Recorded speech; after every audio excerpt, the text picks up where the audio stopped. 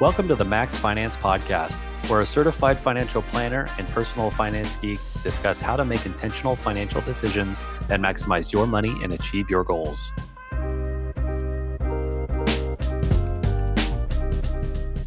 Welcome, everybody, to another episode of the Max Finance Podcast. Today, we'll be chatting about what are the actionable steps that you can take as you're preparing yourself and your family for having a child or having the next child. And there are all sorts of things that you can think about to start putting in order, whether that be on the life insurance side, the estate planning side, the making sure your health insurance is all squared away. You know, if it's your first child, are you in a good area for school districts? What are you going to do about the school? And I'm sure all sorts of other things. And thankfully, one of us of the pair here is actually a parent. Myself, not yet, but Lauren, you are a parent. I guess before we dive into stuff like the actionable side, maybe talk a little bit about maybe just your mindset. Like, dare we go into the emotional side? You know, how did you feel like before and after Isla came into the picture? Sure. Let's see. Okay. So yeah, I am a father of my daughter, Isla. She is about 3.5. Let's see. What was my mindset going into it? Were you worried? Were you excited? Were you stressed? Were you all of the above? Happy, I guess a little bit joyous? of everything. Yeah. I think there was definitely a lot of anxiousness and nervousness, mostly just around, maybe not having that same sort of freedom of time and sort of just lack of responsibility and being able to kind of be very, very spontaneous and things like that. And you're 3.5 years into the job. Yeah. And if you reflect back, I mean, is it second nature now? Were some of those concerns that you had initially unfounded, or were there new things that you didn't even expect that came into the picture? Yeah, I don't think any of those concerns were really unfounded per se. Like, I definitely, certainly noticed that when you become a parent, you are responsible for someone else's life. And obviously in the very beginning, the person can't really do anything without you, right? Like, or without the parent or whoever your partner is. Hopefully you have a partner. And as they get older and older, obviously they can do a little bit more without you, and hopefully one day there's a point in time where, they are a self-sufficient human being, and you don't need to take care of them anymore, and maybe hopefully you don't need to worry about them. But obviously, so anyway, I think that happens obviously very gradually. But I think over time, one thing that you sort of expect as a parent, but you really can't understand or just really anticipate, is just your feeling of connection to that child, right? And the things that they say or that they do, and when they imitate you or repeat things that you say, or you see them behaving in a way that's similar to you, like all these things are just it's hard to describe how that makes you feel, sort of thing. And so that bond and connection is something that you kind of expect in some ways, but it's really hard to say how that makes you feel. And you can maybe compare it to like having a pet, but maybe like 5%, that maybe having a pet is like 5% of that. And I'm sure hopefully, I'm not trying to say that pets are not great. We have a cat. We love our cat very much, but just that level of interaction, and I think is just not the same. So yeah, obviously a lot of amazing things about having a child. And so, absolutely no regrets. And, there was obviously, for me personally, like I kind of wanted to wait. And my wife definitely kind of pushed us, or said like, now is time. And I'm really glad she did, because I agree with her that it really was the right time for us. And it's been awesome. And it's been a great journey. And, obviously you're still very, very early on, but it's been amazing. Yeah, and fair to say that perhaps your life changed at that point when she was born and onward, like for the better. Obviously, there's a lot of sacrifice required, like you're saying, to make it work. But and obviously there's evolution here, like you're saying, and as she's growing up and yeah, more of her personality is starting to show. So net huge benefit in relation to, because obviously when you think about it from a financial perspective, I remember, a lot of my clients say, hey, we want to have children, or I've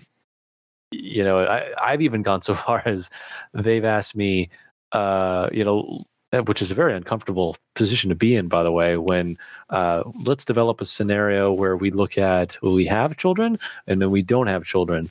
And how does that, impact finances? And so, I mean, this is a crazy take, but obviously they're going to be more costly. They're not like bringing in revenue. So Sure.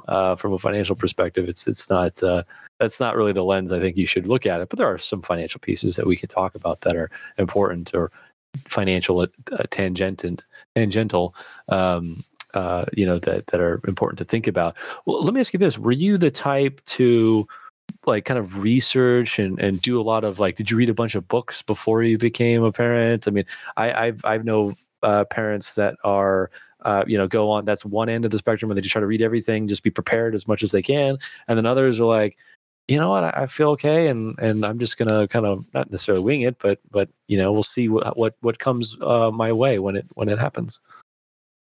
Yeah. Probably more of the latter. I think there weren't too many books that we read ahead of time. I mean, I think we did take some. I'm trying to think if we had to take some classes. I'm trying to think of why or how, but we did take some classes. Yeah, I'm trying to think of. I feel like it was part of some sort of curriculum or something. It really escaped me. But there were a few classes that we took before Isla was born. There was a couple just like on the basics of breastfeeding. There was a class on like infant CPR sort of thing. Yeah, I really have a hard. Maybe they were optional. I guess maybe they were optional, but highly kind of recommended by, I guess, the hospital that we're planning on giving birth at. So yeah, there were a few classes that we took. There maybe 3 or 4 hours each or something like that. But other than that, there wasn't a lot of research or things that we did ahead of time. I think throughout the time, it's more about if there's a particular issue or question that we had, then we would seek out that information. I think that's obviously, you're most likely to retain something when you have a need for that knowledge, rather than just kind of reading all this general knowledge and trying to draw upon it when it comes along. But I think it's pretty common, but pediatricians often provide this American Pediatric Association like handbook. It's like super thick and it's free, and it's like a very, very thick thing, and it kind of covers from age of 0 up to 4 or 5 of, just all of the basics about eating, sleeping, and then obviously these are older, more behavioral kind of things, and it's kind of good. It kind of provides some rough guides of like when should they be talking or doing these things, and if they're not doing these things by this age, what does that mean and stuff. So we consult that maybe every like 6 months or something, just kind of like see if like where she is compared to things and how to encourage certain behaviors. But there's very few parenting books that we've read really. There were a few podcasts that we had started to like, but honestly, I think we've been really lucky. Like I think we say this a lot to each other, but we've been very lucky. I think like our daughters always slept really well. Sleep, ever since we like put her in her own room after about 1 year old, she like sleeps throughout the night, hardly ever wakes up. I guess potty training was the most recent one where we did a little bit of research. Like I talked to some recent parents of how they did that. I think there was like a short ebook that someone had sent us that we read. And yeah, I mean, it worked out really well. And she was potty trained in just a few weeks, and there hasn't been too many issues since then. So I think, I think you have to, part of it is you have to like understand your child. You know your child best, right? And so when they're ready for something or what they need. But overall, I think we've been pretty fortunate. We haven't had to like seek out help or really try to solve any real glaring issues. So overall, we're kind of just learning as we go. Yeah, that's I think that's a very pragmatic approach, especially you've got a full-time job, and this is maybe a question more about costs, but just in general, you knew out the gate that you both would be working. Obviously, there would be a period of time where I think you both had time away where you can be with Isla. But how did, I'm just curious, how did those conversations go? Did it ever cross your mind, like, well, maybe one of us can take a step back from work for a period of time? Yeah, I don't think we honestly really ever considered that very strongly. And by the way, I don't blame you because you live in the Bay Area, so it's very, very expensive. But even before we had our child, we had a goal of retiring early, though. So I mean, that's definitely a factor. Is just giving up one of our incomes would just lengthen that time horizon. Yeah, I don't know. It's not something we seriously considered. I think at the time, I think when I was born, like I was, kind of earning, a bit more than like maybe like, I don't know, kind of the primary earner of our family, but definitely not like the only earner. And it definitely wasn't something that, like, I know, like Anna wasn't interested in being a stay-at-home mom or being at home all the time. And I think maybe if out of the two of us, I'm probably someone that'd be more interested in doing that. But I think just due to like, maybe me providing like more than half of our income, it wasn't something that really seemed like not. It certainly it would be possible, but it just wouldn't necessarily seem kind of worth it given our goals. I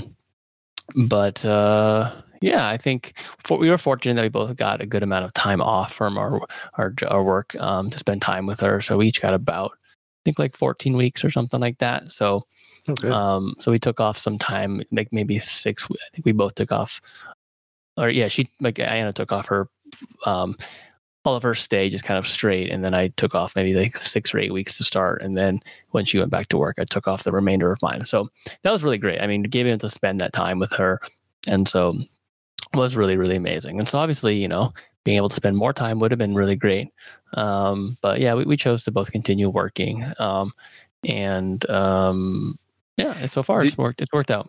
Did you like that strategy of when you talk about planning the maternity or paternity leave, that the way you did it, did you feel like the way you did it was optimized and probably worked out the best relative to any other? It depends what you're optimizing. It obviously depends on what your job is or what your company is like and the culture. I mean, fortunately, we're both at companies where there was a very family-friendly culture, like very much encouraged to take all the time off. Everyone who has a child pretty much always takes all their time off. I think, and so we chose to sort of. I think absolutely, like, you both want to take time off when the child first arrives. I would imagine, especially if it's your first one. Maybe if you have your second or third child, maybe not so necessary. You're an expert at that point.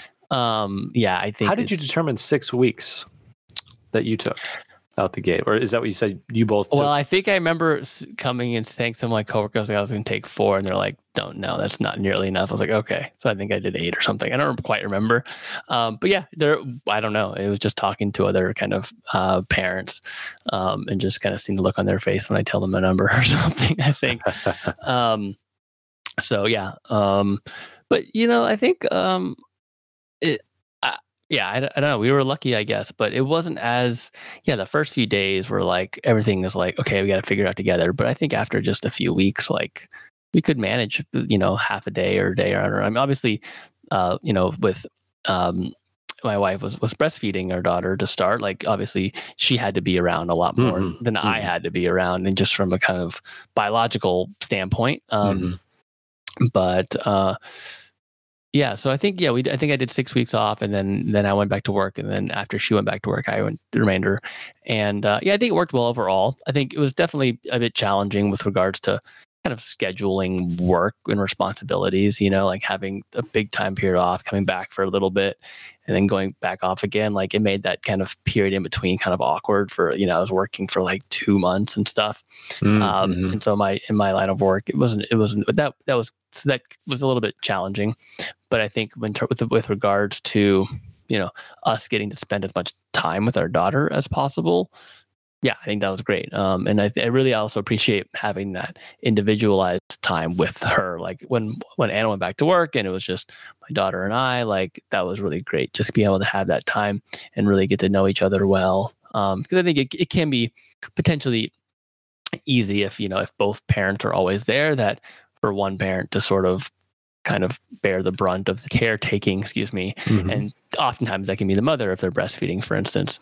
So I really appreciate that. Like, if you're the only child, if you're the only parent at home with the kid, you have to learn how to do everything, right? It's not like Mm-hmm. it's hard, but you have to change the diapers, you have to feed them, you have to There's not change that dependence everything. on somebody Yeah, else. right. Yeah.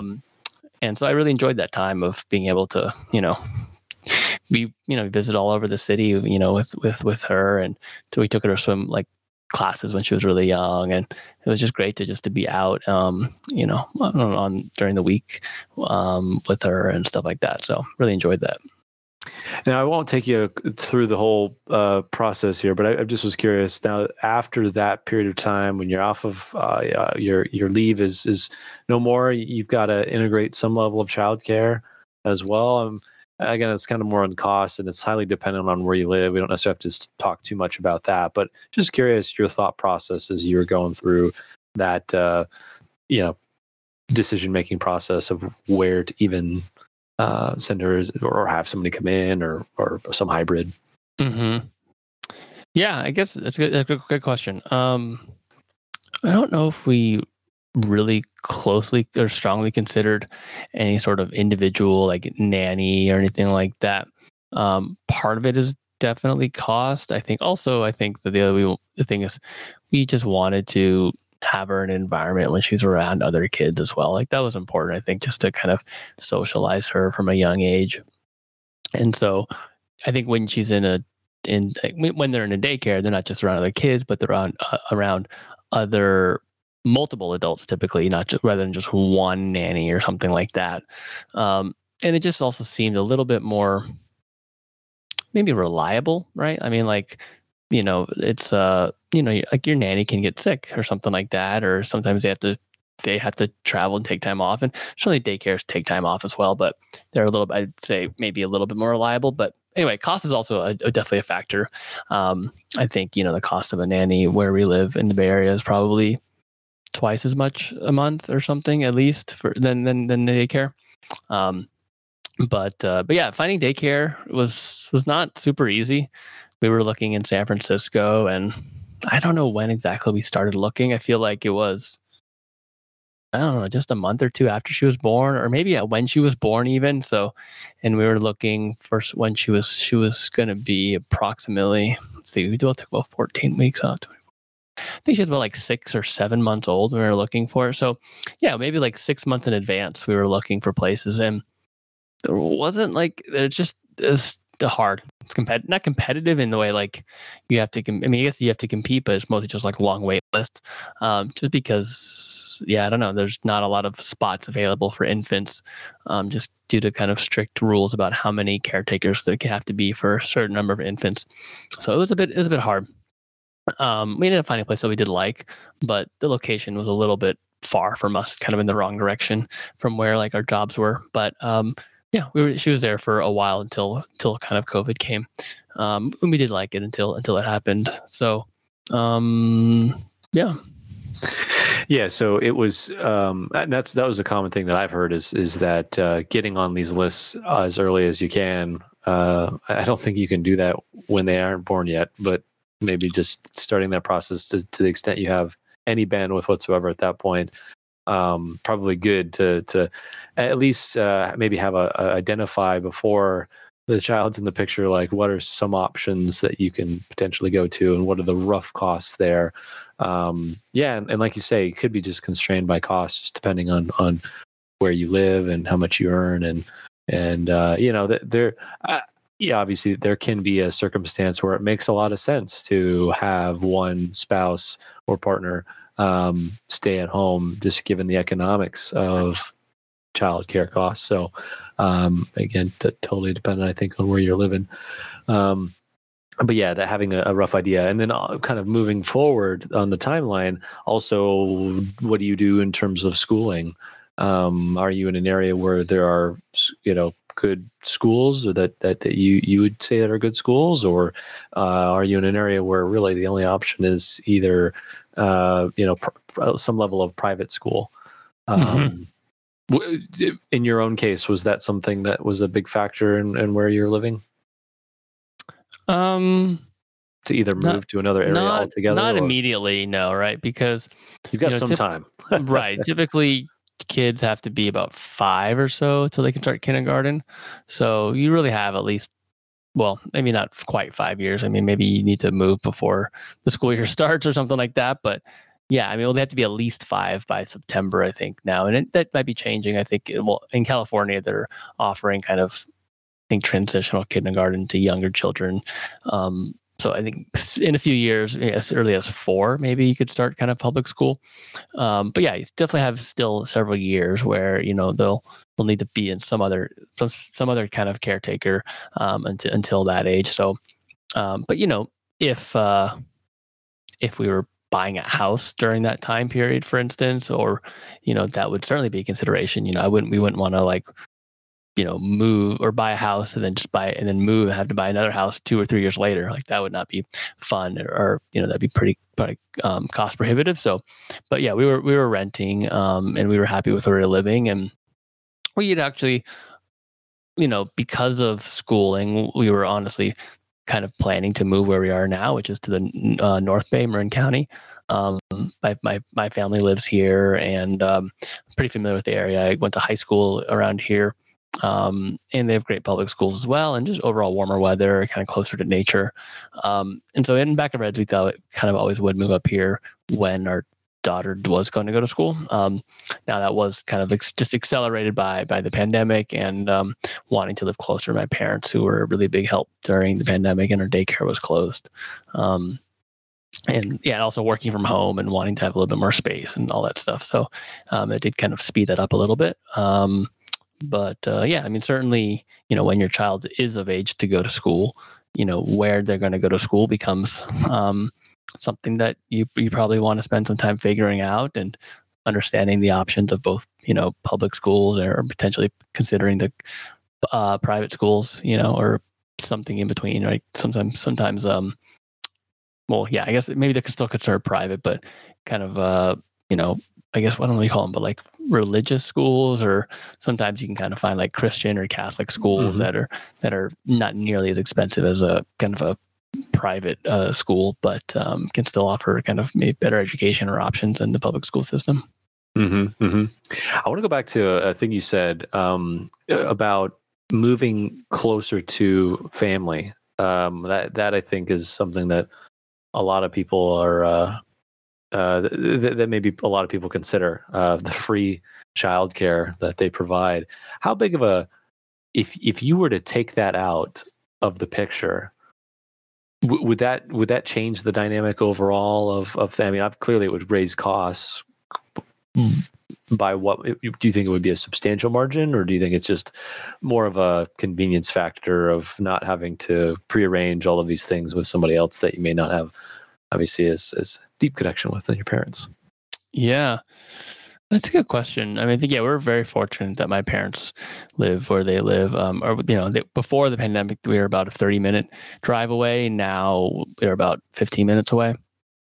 And so, we're very fortunate, just because I know, like, a lot of my coworkers, for instance, most of them didn't grow up in the Bay Area and moved here for work. And so their parents, they don't have parents or family around. So when they, start a family, like, they're really on their own. And so, for us, I think it's, I honestly, the pandemic actually brought us a lot closer.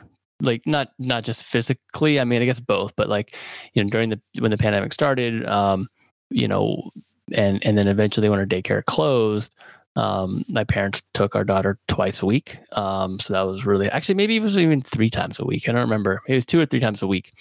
But it was a little tiring kind of driving, 30 minutes each way to drop her off or something like that. But it also meant that we would, have dinner several times a week together. And so, we became a lot closer and saw each other much more frequently. And then, after about 6 months of doing that, we decided to move to Marin. Having them close, I think, has just made it so that our daughter has a really close relationship with them. And so that's been really awesome.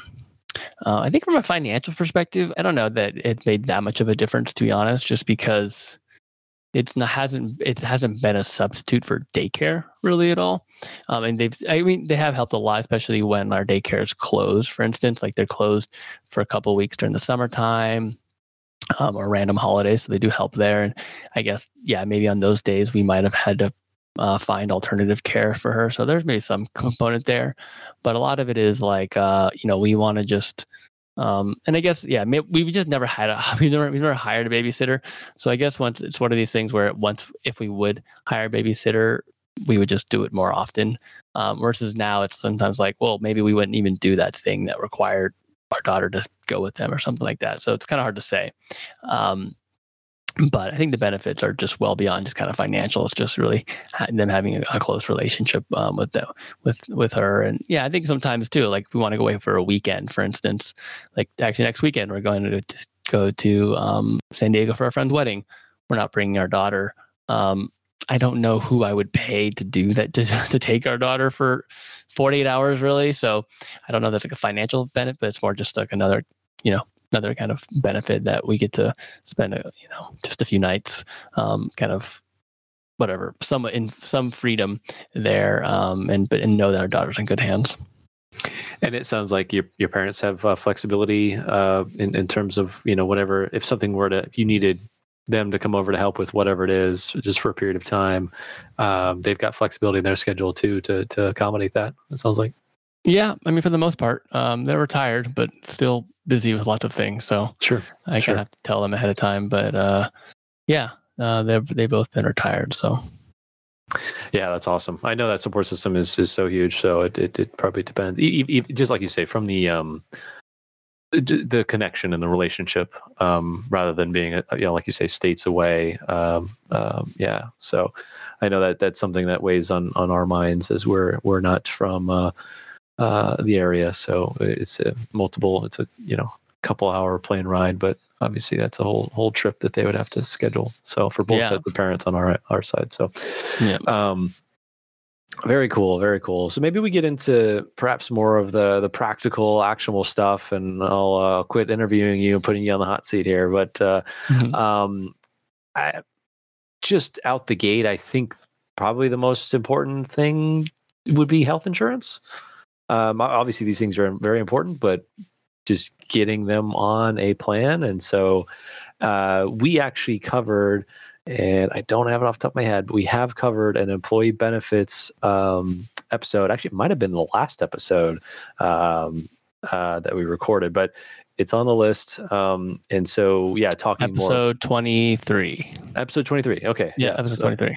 So feel free to tune in on that one after this one. But health insurance can look very different when you're trying to optimize either individually or as a couple versus a family. And so you could have a situation where individually it makes a lot of sense to stay and not be on a family like a full family plan for another individual, because perhaps they treat the employee and cover virtually all of the cost. But when you look at the family cost, it can be quite expensive because perhaps that's where they stop. Thoughts on how to optimize? I mean, at the end of the day, I think you have to kind of look at not only what the cost is, but what exactly do you get? I know there can be a lot of advantages of having, for example, maybe one individual in the household have a high deductible health plan, and then they're contributing to an HSA potentially, and then Mhm. another is, got that their child or children on their plan, and maybe it's a lower deductible plan relative to the other one. Yeah, I mean, I think it really just depends on what's available, what's offered by your employers. Both my wife and I work, and we have pretty good health plans from both our employers. I've been on a high deductible health plan for a while. She's not. She tends to see the doctor much more frequently. And so for the most part, I think our daughter's always been on her health plan. Um, but I think for a while, our daughter actually had insurance through both our insurance carriers, and like going into that, I was like, oh, this is kind of cool. But then it actually turned out to be a real pain because I don't know. Turns out insurance companies want to fight about who's responsible for what. You have to like keep sending them. I don't know. You had to like, yeah. I wouldn't recommend that. Did they know about each other? Yeah, I forget why. And I don't Was it forget a how this central actually database or happened. something, or I don't remember how, but they would like ask, um, and there's some rule I remember like looking up about like how it's determined which healthcare. There's always like one that's like a primary one and one's a secondary one. I think it might have to do with like the birth date of the parent or something weird. I don't know. There's some logic for determining what's a primary and what's a secondary one. it wasn't like which one was enrolled first would be the primary? I don't remember, but Probably not as easy as do that. I do remember like just for folks who are like, as soon as you have your child, like your child is covered at least under the, like if this is like a natural birth or like a, I don't know, like a biological child that you're having, like they're covered under the mother's health insurance for some number of days. Either it's like 30 or something, or maybe even more days under that coverage, kind of automatically. You don't have to add them as a dependent immediately there. So you have that grace period to then do that. And it's fair to say too that it's a qualifying event, so for both parties, and so Right. you don't have to schedule the birth around open enrollment. Right, and then you can obviously then change your health insurance or something according to those types of things. So but I think overall, like actually, you think of like a child maybe being kind of expensive for health insurance, but I mean, it depends. Obviously, if your child is born, hopefully, if it's born healthy without any kind of major issues, like for our daughter, yeah, there's been a lot of pediatrician visits, but they're actually pretty low cost. Like for most they're just kind of doctor office visits and flu shot, not flu shots, but vaccinations and things like that. Just preventative work, not Mostly necessarily preventative, which is obviously tends to be a lot cheaper than other health insurance. So, but yeah, so I think definitely look into the health insurance plans that both your employers offer, and could be different. Could be the price of adding a child could be very different per plan, and then like you said, in some cases it might make sense at that point to try and put everybody on the same family plan. But it really again depends on the company and how much they want to provide for those dependents versus just the employee. And yeah, in some cases it makes sense to have separate plans so that you can take advantage of a high deductible health plan and maybe the HSA that you can do along with it. Yeah, so I think it makes sense to just have like maybe a quick spreadsheet. Again, it's not just purely cost, but listing out and employers may also put this in a summary in their open enrollment docs for you to easily compare one versus the other. But just kind of a quick spreadsheet that shows, hey, if you were to put the child on this plan versus that plan, and sometimes they have employee plus child, which is different than the family, which is all encompassing. And then if you've got multiple children, the family could be a lot cheaper than obviously parting them out into different plans. And then not to mention, you've got, depending on where you're at and the hospital system that you may be a part of, or the insurance network they may be a part of, that do you also have the pediatricians that are in the area that you want to see is that's covered by that particular. So there's different levels, but I think by and large it's like cost and then coverage, or that's going to be interchangeable, coverage and the cost, and then more about like what other doctors and networks that you might be a part of. So anything else that you would think on the health insurance side before we move off that? No, I don't think so. Yeah. I think like anything. there are plenty of opportunities to make changes, right?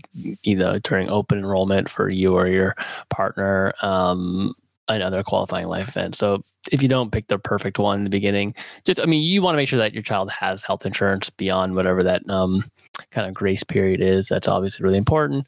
But don't, if you pick the wrong one or pick one that's a little bit more expensive, or don't kick yourself too much. You'll have an opportunity to change it.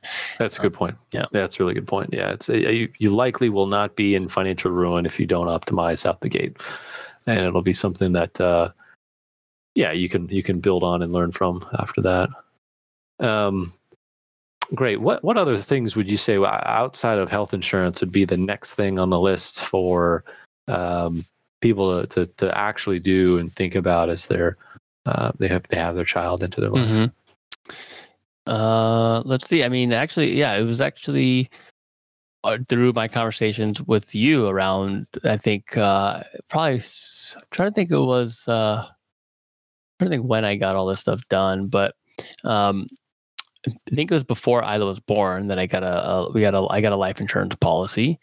That was not something that I had before that, and I felt like having a child was kind of the right time for us to do that. I think obviously with the child, there's someone who fully depends on you, and obviously has no ability to earn income. So if you or your partner were to pass away, like that would be very challenging for them, and obviously, so. That was something that was really important was to have a life insurance policy. So I think we talked about that maybe in episode 24. We talked about life insurance and term life insurance. So that was something that we had done. I think at the time, Ann and I both kind of went through the underwriting process to get qualified for life insurance, and just kind of based on each of our incomes and our sort of health assessments, it just kind of made more financial sense for just me to have the life insurance policy. So, so we did that, and I'm really glad we did that. It definitely just gives us kind of a peace of mind. And so life insurance, and the other one is just we call like an estate plan, which is consisting of many things, but really it's sort of a bunch of documents to kind of outline what happens under various kind of scenarios, right? Kind of ranging from being incapacitated and not being able to make decisions to being passing away and being dead, and like determining who gets to make decisions along the way, who gets ownership of your assets, and who takes care of your children and pets if you want. So there's kind of many parts to that, but essentially as an estate plan is, it's like just kind of creating a system to determine what happens and who has control or power to make decisions along the way. Yeah. These are definitely topics that you bring up that a lot of people aren't necessarily thinking front and center, but definitely comes into mind when you have a child. On the estate planning front, like everybody has an estate plan. It's just a matter of whether or not you like the estate plan that the state that you live in, which is largely what dictates what happens to your assets. Well, the state has a plan. The state plan, yeah, that's exactly it. Yeah, okay. So, oftentimes, for the nominal fee that it costs, going to say like a LegalZoom or some other trust and willing, there's all sorts of kind of online options that you can investigate where you can just at least get something. And I know there's a lot of people out there who don't have anything at all, which is it's worth just at least writing something down. And some of the basics there include just a will, and maybe you just have a power of attorney for medical or financial matters. And so that's probably the most basic setup. You can also, the will will, again, like you say, in the event that something were to happen to both of you, who steps in and who's the guardian? That's, it's obviously a really sad thing to think about your mortality, but it's important to think about nonetheless. You can't let that stand in the way of action and getting those set up. And who's going to step in for making medical or financial decisions. Not just on your behalf, but again for your child as well. So, and these costs, will change over time. But I want to say, for a couple $100, you could probably get all of those documents established for both parties. For which documents, like a will and a power of attorney? Yeah, just real basic stuff. And maybe and it could make sense to establish a trust as well. But I think that's probably could be the next level. And maybe not everybody needs a trust. It depends on your financial situation.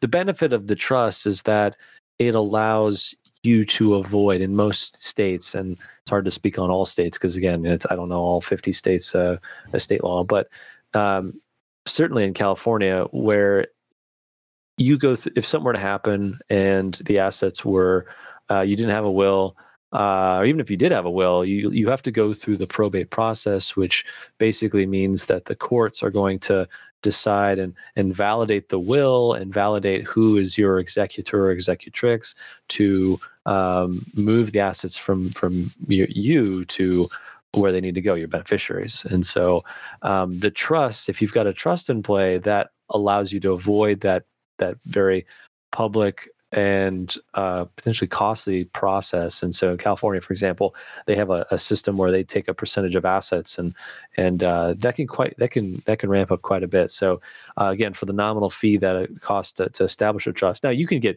really crazy, and most people think, a trust, I got to have a lot of assets, or I have to have an attorney draft that. And they ultimately, an attorney has to draft it, but they're likely templates that you can again buy through these like LegalZoom and equivalent places. And maybe you're talking $300-$400 to set something up. Again, very basic, very kind of default level, but it can help you avoid probate, which is very costly. And so again, if you create them all at the same time, that's a good thing as well, because they all they work together and they're set up to do that. And so versus having, I found a free one on this website and then I'm going to pair it with this one. And, again, you have to make sure it lines up with the state code, and then it lines up with each other so that there's no gaps and all of that. So that could be a benefit of doing it all at once. But again, it's not the end of the world. People go through and evolve their estate plan over time. You don't have to have it perfect out the gate. Yeah, and I think that's obviously, you mentioned the benefits are maybe avoiding probate, which can be kind of, my understanding is it can take some time and cost. Yeah. But I think what's also really important too is when you spell out what you want, like you can obviously have something different than whatever the default the state would provide. So,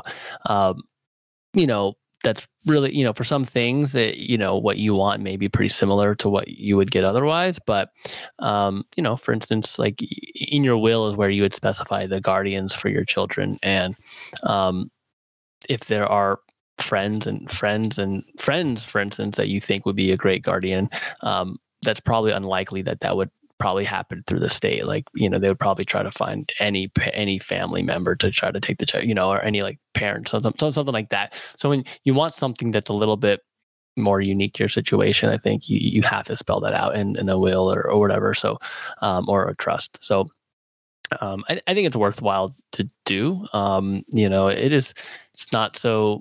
That can take some time, mostly just kind of thinking through what you want. And, it might not, it's a little bit of a, what's the word? I guess not so much morbid, but, thinking about like, what would you want for, your partner or your child if you were to pass? What would you want for your child if both of you pass? Well, all these kind of different scenarios that are not pleasant to think about. But I think it's important, and, because if and when your time comes and you have a moment to reflect on it, ideally you've put some thought into it, and you've kind of done as much as you can to ensure that the people that you leave behind are, going to be taken care of. So, I was pretty fortunate that my employer had this like legal benefit that we could pay through open enrollment, and it was like a few $100s for the whole year, and we were able to get an estate plan. And like I said, I think a lot of it was templates, and most of our kind of requests or desires were pretty standard. There wasn't anything exotic. So I don't think it really took a lot of time from the lawyer to draft up and stuff. But once you have it, obviously it's pretty important to review it every so often, and kind of made me think that there's probably something in there that I should probably review that with my wife, soon, because it's been, I think, maybe 4 years or so since we've drafted it. And I think, even since then, things have changed. Like, we've learned more. And, so there are probably adjustments that we want to make. Yeah. And you can set them up in a way too, where it's not necessarily where you have to name the child. Right. You can set it up where it's like all future children, and maybe you've got an equal split. Now maybe over time you may have a different feeling about things, but yeah, there's ways that you don't necessarily have to adjust it every single time, and you have another child, which is an important note there. I think it's and this is a lesser, now maybe people will start to think this will be a life event that people think about this, and that's great. And then they'd start drafting the documents, but often I also see where clients will just stop. Maybe they've got the forms drafted, but they didn't necessarily have them notarized, or like a witness. Again, depending on the state you live in, you have to different things. So, yeah, notary or have somebody there that's a witness that isn't necessarily the trustee on there that has a vested interest. So, kind of a neutral third party. So, yeah, definitely important to go to actually sign the documents. It's not actually in force until you sign the document. And then not only that, but also with your accounts in general, like you're setting up your beneficiaries. So you've got the way that things are lined up in the estate plan, but also there are accounts that pass by contract, which would be like, for example, your 401k or your IRA, or even your brokerage accounts.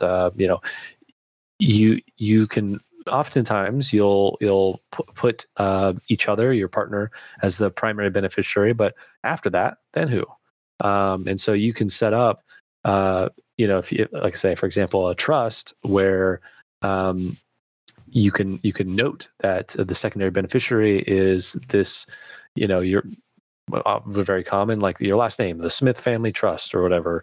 And then in there, that will spell out who's the trustee. And this is important because if they're a minor child and you pass, then, that's already spelled out, rather than, again, having to go through the probate process and slowing down and when maybe they need the money.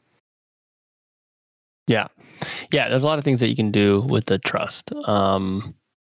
What's common too is you can specify things like, the beneficiaries, are there certain conditions that have to happen before they can receive the funds, ideally to prevent, a very, very young child from inheriting millions of dollars at a very young age when they don't have the kind of capacity to responsibly use that money for their entire lifetime like you intended it potentially. So there are lots of conditions that you can create to kind of do that. But you can also get crazy with it too, and which is not a good thing as well, and put a lot of work on your future trustee to kind of try to carry out those wishes too.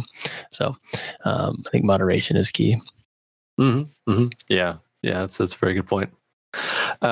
I just wanted to also go back to life insurance real quick too. I mean, we did a whole episode on there, but I think in a similar vein where, again, it doesn't have to be perfect out the gate. As long as you've got something, I think that's better than nothing.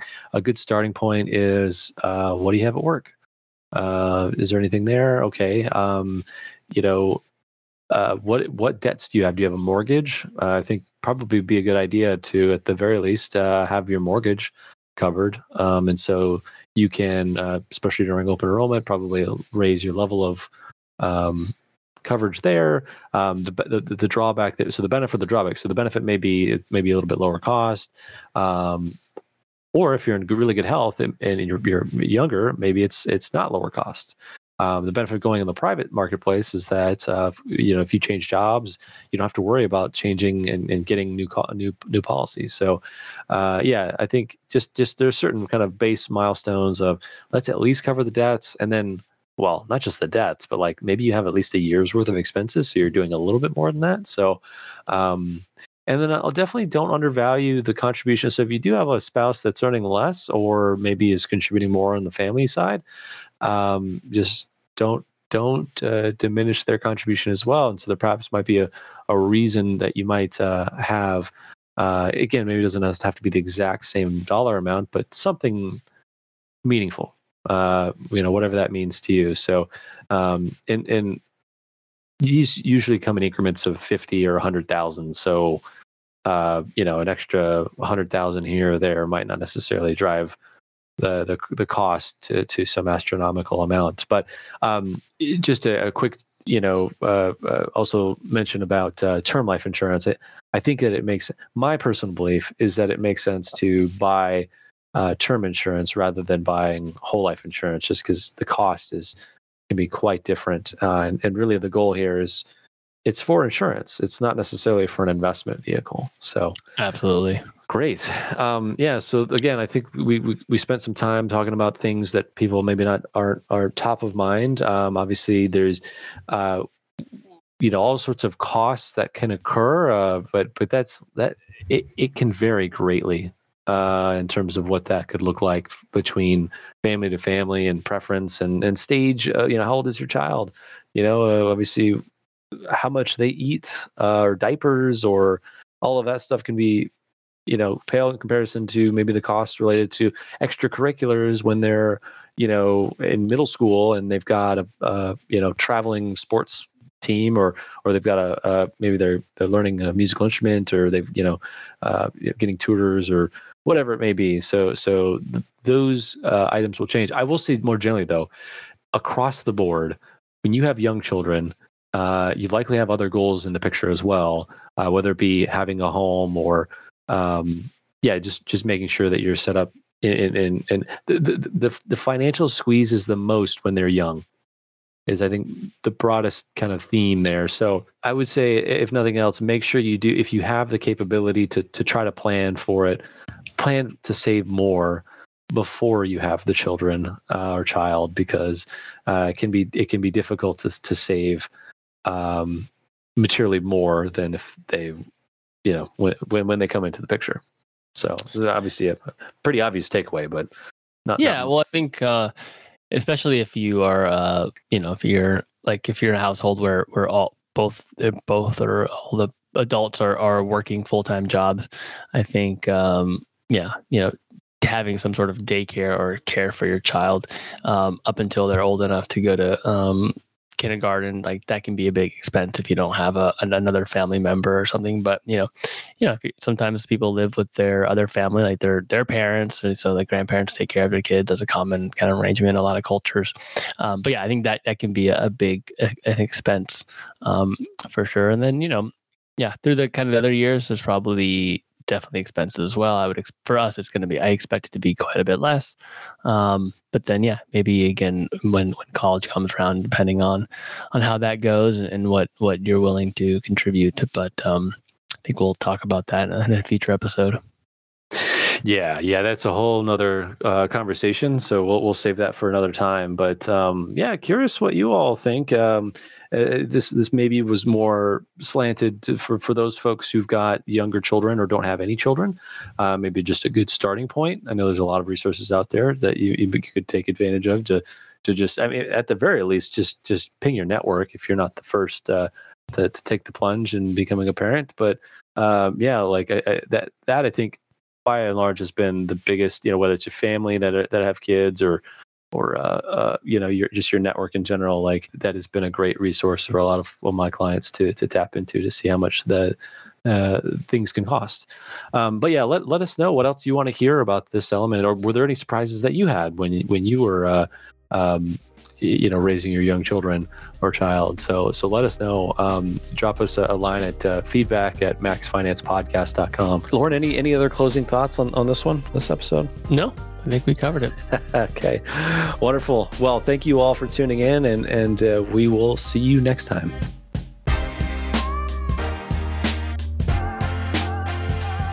We're a new podcast, and it would mean the world to us if you took a moment to write a review in the Apple Podcasts app or share this episode with a friend or family member. We'd like to hear from you. Is there a topic you're interested in? Have feedback more generally? Email us at feedback@maxfinancepodcast.com. Thanks, and see you next time.